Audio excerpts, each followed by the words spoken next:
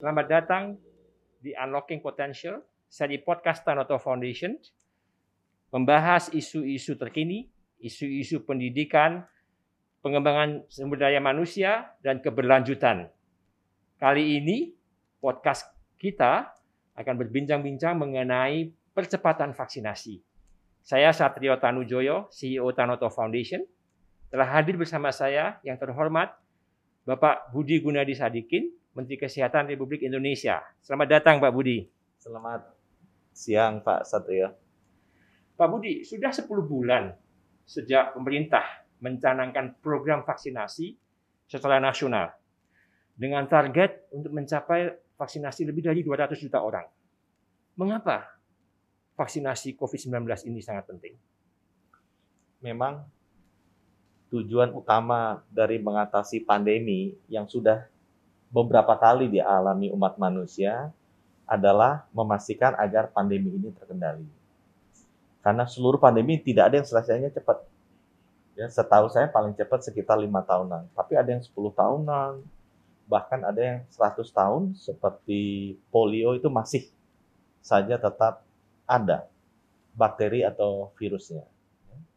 Untuk itu, para epidemiologis menyarankan bahwa mengendalikan pandemi adalah hal utama.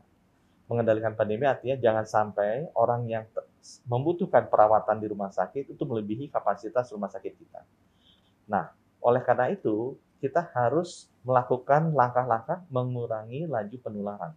Tujuannya cuma satu, mengurangi atau mengendalikan laju penularan. Bahasa Inggrisnya flattening the curve, bahasa para epidemiolognya reproduction rate-nya harus cuma 1. Caranya itu ada 3 yang utama. Yang pertama adalah protokol kesehatan. Kita merubah perilaku atau bahasa populernya 3M. Strategi yang kedua adalah strategi diagnostik atau bahasa lainnya surveillance atau bahasa populernya 3T. Dan strategi ketiga itu vaksinasi. Ketiga strategi ini semuanya Pak Satrijo itu tujuannya mengurangi laju penularan. Saya ambil contoh. Protokol kesehatan 3M pakai masker.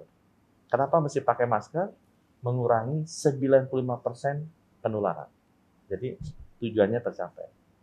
Atau kita strategi 3T mesti dites cepat.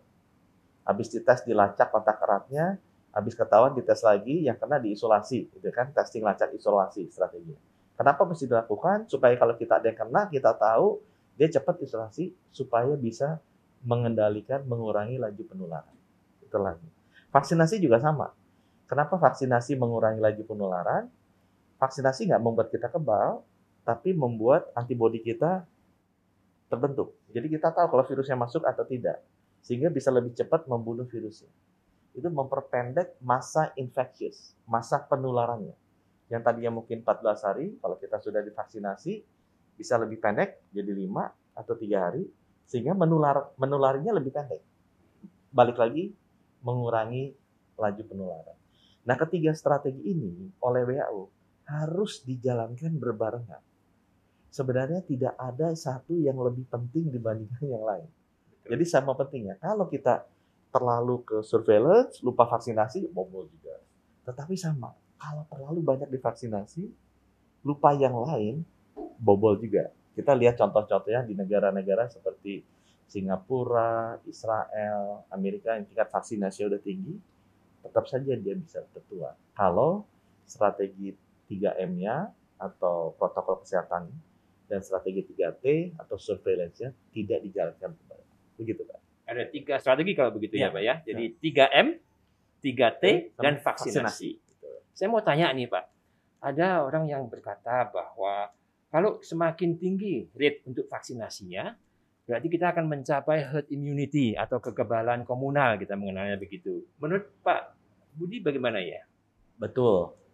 Jadi kekebalan komunal atau herd immunity itu adalah indikator tertentu di mana di level tersebut laju penularannya terkendali. Jadi itu ada level di mana kekebalan komunal sudah cukup banyak sehingga manusia yang bisa ditulari virusnya itu tidak sebanyak yang sebelumnya. Sehingga laju penularannya bisa menurun. Nah, Untuk mencapai herd immunity itu ada rumusnya, Mas ya. Itu sangat bergantung kepada efikasi dari vaksinnya, sangat bergantung dari varian dari virusnya. Sekali lagi itu indikator ya, untuk bisa mencapai target agar laju penularannya terkendali. Dengan adanya varian Delta, di mana laju penularannya itu bisa 8 kali lebih tinggi dari varian Wuhan. Ya. Sedangkan vaksin-vaksinnya ada, termasuk Pfizer dan Moderna, itu efikasinya dihitung berdasarkan atau relatif terhadap varian Wuhan. Nah, varian Delta ini 8 kali lipat lebih tinggi. Selain itu, efikasi terhadap varian varian Delta itu jauh menurun dari vaksin-vaksin yang ada ini. Para epidemiolog sudah menghitung bahwa akan sulit bisa mencapai indikator tersebut, even dengan angka 100%. Nah, jadi kita mesti menyadari, yang tadinya 70% yang sering disebut, itu adalah perhitungan awal untuk mencapai satu level di mana laju penularannya terkendali.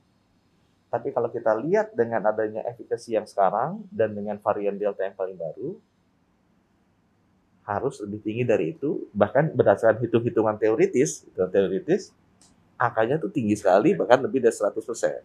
Nah, sekarang bagaimana kita menghadapinya? Balik lagi, herd immunity itu kan indikator, bukan tujuannya. Tujuannya kita mengendalikan pandemi, mengurangi laju penularan. Ya, kita kurangi aja laju penularannya. Caranya tetap dengan vaksinasi. Jadi kalau sekarang vaksinasi kita kan targetnya 208 juta orang. Ya. Jadi kita nggak ngejar 70% dari 208 juta. Ya semuanya aja kita vaksin. Dengan demikian kan yang memiliki antibodi nanti tambah banyak, ya vaksinnya masuk ke dia juga susah. Tetap nanti penularannya akan terkendali. Demikian Pak Satrio. Jadi banyak variabelnya juga ya, bagaimana untuk melandaikan infeksi rate dan segalanya. Tetapi ada yang mengatakan bahwa kalau kita itu punya kekebalan komunal atau herd immunity, itu apa ya Pak artinya? Apakah itu berarti tidak ada lagi orang yang terinfeksi begitu? Nah, kembali kekebalan komunal atau herd immunity adalah satu indikasi level tertentu di mana virus itu tidak bisa menyebar secara eksponensial. Jadi virus ini nih bahayanya nih semua pandemi sebenarnya, pandemi Black Death, Spanish flu, atau HIV itu sama bahayanya adalah dia satu orang nularin dua nularin 4, 8, terus jadi eksponensial ya kan. Nah ini yang berbahaya itu eksponensialnya, padahal cepat sekali. Akibatnya nanti banyak yang kena, butuh rumah sakitnya nggak cukup. Nah di situ meninggalnya bukan gara ketularannya, tapi gara-gara rumah sakitnya nggak cukup. Nah sekarang kita harus bisa pastikan kalau udah satu nularin 4, apalagi Delta kan 1 nularin 8 nularin 64 gitu aja. Nah, yang namanya kekebalan komunal adalah kalau 1 naik 8 64 dari 64 turun ke 50. 64 orang ini hanya nularin 50 hanya nularin misalnya 25. Nah, itu indikator herd immunity itu substansinya di situ. Adalah satu level kekebalan di mana virusnya kalau dia mau ekspansi secara eksponensial, dia udah nggak nemu tempatnya lagi. Karena dia masuk Pak Satrio, aduh, cuma bisa 2 hari saya udah keburu mati nih, belum bisa nularin orang gitu. Atau nularin orangnya cuma 1 gitu. Dia mau pindah lagi ke tempat lain, dia juga udah ada kekebalannya. Jadi akibatnya dari 1864 dia turun ke 50, ke 40. Itu namanya kekebalan komunal. Jadi jumlah orang yang sudah memiliki antibodi sehingga bisa dimasuki dan virus cukup lama untuk bisa menularkan secara eksponensial, itu sudah sangat banyak sehingga virusnya nggak memiliki ruang. Dari pengertian mengenai herd immunity tadi. Kalau saya boleh kembali ke vaksinasi. Vaksinasi rate menurut statistik tanggal 11 Oktober itu di Indonesia yang sudah menerima injeksi pertama itu 48,44%. Tetapi hanya 27,8% yang menerima dosis kedua, sehingga dikatakan komplit begitu ya, dari populasi yang kita targetkan. Kita masih ada beberapa kendala nih Pak. Misalnya orang mengatakan bahwa tidak efektif vaksinasi, atau takut nanti ada efek sampingnya, atau juga mungkin ada alternatif lain yang lain daripada vaksinasi sendiri. Bagaimana pemerintah, khususnya Kementerian Kesehatan, dalam menanggulangi atau menghadapi kendala-kendala ini? Vaksinasi memang merupakan salah satu strategi untuk mengendalikan pandemi, laju penularan. Terutama itu tadi, dia itu bisa membangun antibodi kita secara buatan. Antibodi itu bisa dibangun dua. Satu secara alamiah, jadi kalau kita kena COVID gitu kan, habis itu tubuh kita, kalau kita selamat insya Allah, tubuh kita bisa tahu kan, oh ini virusnya seperti ini nih. Jadi kalau masuk lagi antibodinya udah ada. Atau secara buatan dengan vaksinasi, dikasihnya virusnya yang lemah, jadi kita antibodinya udah tahu, oh ini musuhnya udah ada. Nah, sekarang memang pentingnya dia, kalau sudah ada antibodi, itu tadi, masa infectiousnya, masa bisa menularkan jadi lebih pendek. Akibatnya, virusnya nggak bisa menular secara eksponensial. Kalau orang-orang sedikit yang divaksin, akibatnya sedikit yang memiliki antibodi, penularannya bisa lebih cepat, eksponensial bisa lebih tinggi. Itu sebabnya memang vaksinasi masif, massal merupakan keharusan. Tadi saya juga baru pulang dari provinsi yang termasuk paling rendah, Sumatera Barat. Itu paling rendah. Itu kan banyak pertanyaan dan mereka ada isu sosial, ada isu medis, ada isu agama. Tapi yang saya sampaikan begini, banyak persepsi bahwa vaksinasi itu sifatnya individualis. Salah sih. Vaksinasi itu sifatnya sangat sosialis. Gitu. Vaksinasi itu bukan hanya melindungi diri kita, tujuan utama atau substansinya. Vaksinasi itu tujuannya adalah melindungi keluarga kita, tetangga kita, rakyat Indonesia, dan seluruh umat manusia. Karena sifatnya tadi, herd itu, komunal itu. Jadi intinya adalah semua orang manusia di dunia memiliki antibodi yang terbentuk, dibantu secara buatan, di samping yang alamiah, agar vaksinnya nggak bisa lompat, supaya penularannya menurun. Jadi kalau himbauan saya buat teman-teman gitu ya, yuk, kan kalau di agama saya dibilang sebaik-baiknya manusia adalah manusia yang bermanfaat buat orang lain, gitu kan. Amin. Kita juga kerja, kalau kerja kan yang diri kita sendiri penting, tapi akan jauh rasa kepuasannya berbeda kalau kita berbuat baik juga buat orang lain. Jadi ini adalah saat yang paling tepat kita bisa berbuat baik, melindungi seluruh umat manusia nih, dengan cara ikut vaksinasi. Vaksinasi juga merupakan sebuah tindakan sosial. Tindakan yang sangat sosial, sebenarnya sangat sosial. Jadi banyak orang melihat ini sangat individual. Menurut saya enggak, ini justru sangat sosial. Iya. Nah, saya mau bertanya juga Pak Budi, di Jakarta tanggal 11 Oktober juga ini statistiknya telah mencapai 97,48%. Di Bali 82,38%. Tapi tadi saya katakan di Indonesia masih rendah, di bawah 30%. Nah, pertanyaannya, Pak, bagaimana strategi Kementerian Kesehatan dalam pemerataan untuk vaksinasi ini, khususnya di luar Jawa dan Bali? Karena vaksinasi ini sifatnya sosial, gimana cara prioritisasinya kan? Siapa divaksin duluan? Yang divaksin duluan adalah, kalau Bapak Ibu ingat apa? Tenaga kesehatan. Kalau ingat. Nomor 2, lansia. Nah, prinsip vaksinasi massal di dunia itu satu, Pak, prinsipnya. Prioritisasi. Itu berbasis risiko. Jadi, kenapa dikasih tenaga kesehatan? Karena dia risiko paling tinggi. Karena dia kan tiap hari ketemu sama ngerawat orang-orang yang kena virus. Jadi kemungkinan dia kena virus yang viral load-nya tinggi, itu paling besar. Itu sebabnya kenapa dia divaksinasi dulu. Kenapa lansia? Ya kalau rata-rata case fatality rate-nya manusia yang kena COVID itu 2%, lansia itu 18-20%. Anak-anak, anak sekolah 12-18 itu 0,09%. Jadi bukannya artinya kita nggak sayang sama anak-anak, kita vaksinasi. Tapi orang tua itu jauh lebih berisiko. Itu sebabnya mereka harus didahulukan. Nah itu sama juga untuk masalah pemilihan geografis. Jadi waktu itu kenapa? Kok pemerintah kasih Jakarta duluan? Karena kalau Bapak ingat, mungkin sekarang sih udah lupa ya, banyak yang lupa. Kalau ingat, Jakarta itu kematiannya paling tinggi, Pak. Paling banyak penularan, paling tinggi. Bali juga sama, penularannya banyak karena orangnya kan banyak datang dulu. Kematiannya juga Bali tinggi. Itu sebabnya kenapa dikasih duluan. Sekarang karena mereka udah turun, nah kita menyebar ke daerah-daerah lain. Tapi daerah-daerah yang tingkat penularannya rendah, tingkat kematiannya rendah, secara risiko rendah, memang kemudian prioritas vaksinasinya ke belakang. Karena kita melindungi dulu nih nyawa yang udah di ujungnya, kalau kena bisa meninggal, itu yang kita lindungi. Jadi prinsip vaksinasi berbasis risiko. Bagaimana dengan pasokan vaksinasinya? Kalau ditanya kenapa sih sekarang baru 100 juta? Ya karena pasokan vaksinasinya masalahnya di situ. Jadi saya ingat pertama kali di Economist adalah salah satu majalah yang saya kagumi. Waktu pertama kali saya naik mulai vaksinasi 13 Januari dikritik, baru jalan seminggu. Rate-nya cuma 100.000 per hari. Aku bilang ya kalau 100.000 per hari, ya kali 30 kan 3 juta per bulan. Karena vaksin cuma ada 3 juta sebulan.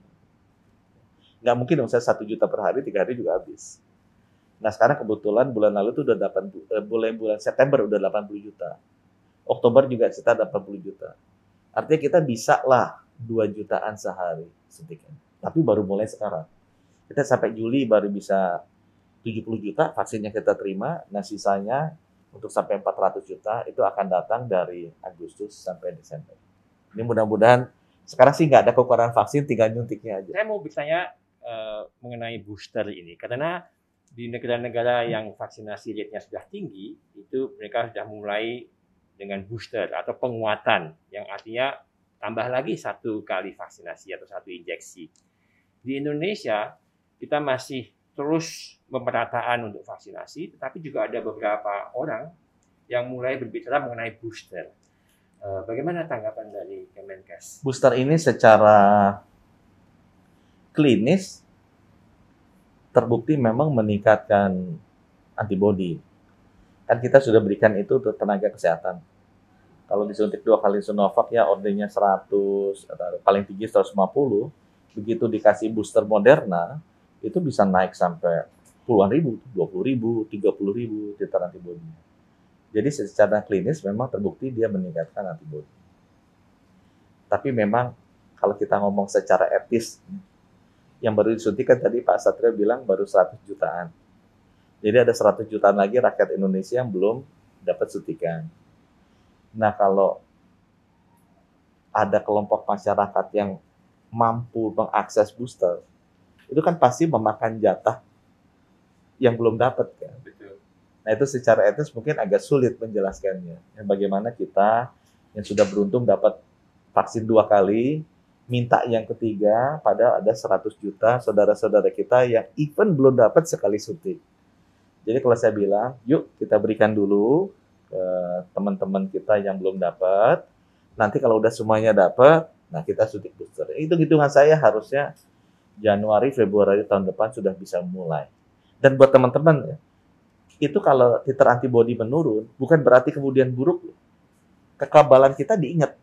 Titer antibodi itu istilah teknisnya itu B-cell atau antibodinya itu secara humoral. Tapi antibodi itu ada yang humoral, ada yang seluler.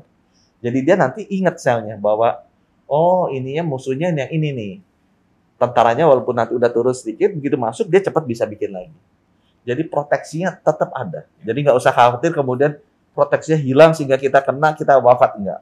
Kalau kita kemungkinan kena masih ada, tetapi chance untuk masuk rumah sakit atau wafat jauh lebih kecil, walaupun sudah 6 bulan divaksinasi. Demikian, Pak. Di bulan Juli, Pak Budi, sampai awal-awal September ya, kita ada krisis oksigen. Dan Pak Budi beserta staf dan berbagai kementerian yang lain telah berhasil mengatasinya. Juga termasuk di dalam usahanya menggandeng swasta, bersama dengan swasta. Sekarang pemerintah berusaha nih menaikkan vaksinasi supaya bisa lebih tinggi lagi. Bagaimana pihak swasta bisa lebih bermitra dengan pemerintah dalam vaksinasi? Saya sejak awal waktu masuk bilang ke Bapak Presiden bahwa program vaksinasi ini atau mengatasi pandemi ini nggak bisa dilakukan sendiri. Ini harus dilakukan bersama-sama. Ini tidak bisa dilakukan secara eksklusif oleh pemerintah, tapi harus inklusif dengan seluruh kelompok masyarakat. Ini tidak bisa dilakukan pendekatannya dalam bentuk program milik pemerintah, tapi harus bisa membangun gerakan di mana semua komponen bangsa bisa dirajut dan dibuka kekuatan modal sosialnya, social capitalnya untuk bisa dorong. Dan itu terbukti. Saya juga terima kasih karena Tanoto Foundation kan banyak membantu untuk urusan oksigen, ya, urusan vaksinasi juga. Banyak perusahaan-perusahaan swasta dan individu juga melakukan hal yang sama. modalnya hanya video conference gitu, Vicon atau Zoom aja. Artinya modal sosial dimiliki bangsa kita tuh besar sekali. Asal kita bisa rajut, kita bisa unlock, kita bisa arahkan, itu kekuatannya powerful sekali. Jadi kalau saya ucap terima kasih karena nggak mungkin ya pemerintah bisa lakukan ini sendiri tanpa peranan seluruh komponen bangsa. Kalau boleh saya mau bertanya nih Pak, mengenai Tanoto Foundation. Tanoto Foundation adalah badan filantropi yang sebetulnya berfokus pada peningkatan kualitas pendidikan di Indonesia. Tapi juga kita menyingsingkan dengan baju untuk bekerjasama dengan pemerintah memerangi COVID-19. Dan beberapa bulan terakhir dengan tadi sudah dikatakan oleh Pak Budi, penyediaan oksigen dan juga pengadaan vaksinasi. Pertanyaan saya adalah, apakah yang Tanoto Foundation bisa lakukan lebih baik untuk bermitra, menjadi mitra yang lebih baik untuk pemerintah? Saya baca dan bicara, kan Tanoto Foundation itu banyak bergerak di bidang pendidikan. Coba kalau saya kaitkan dengan pandemi.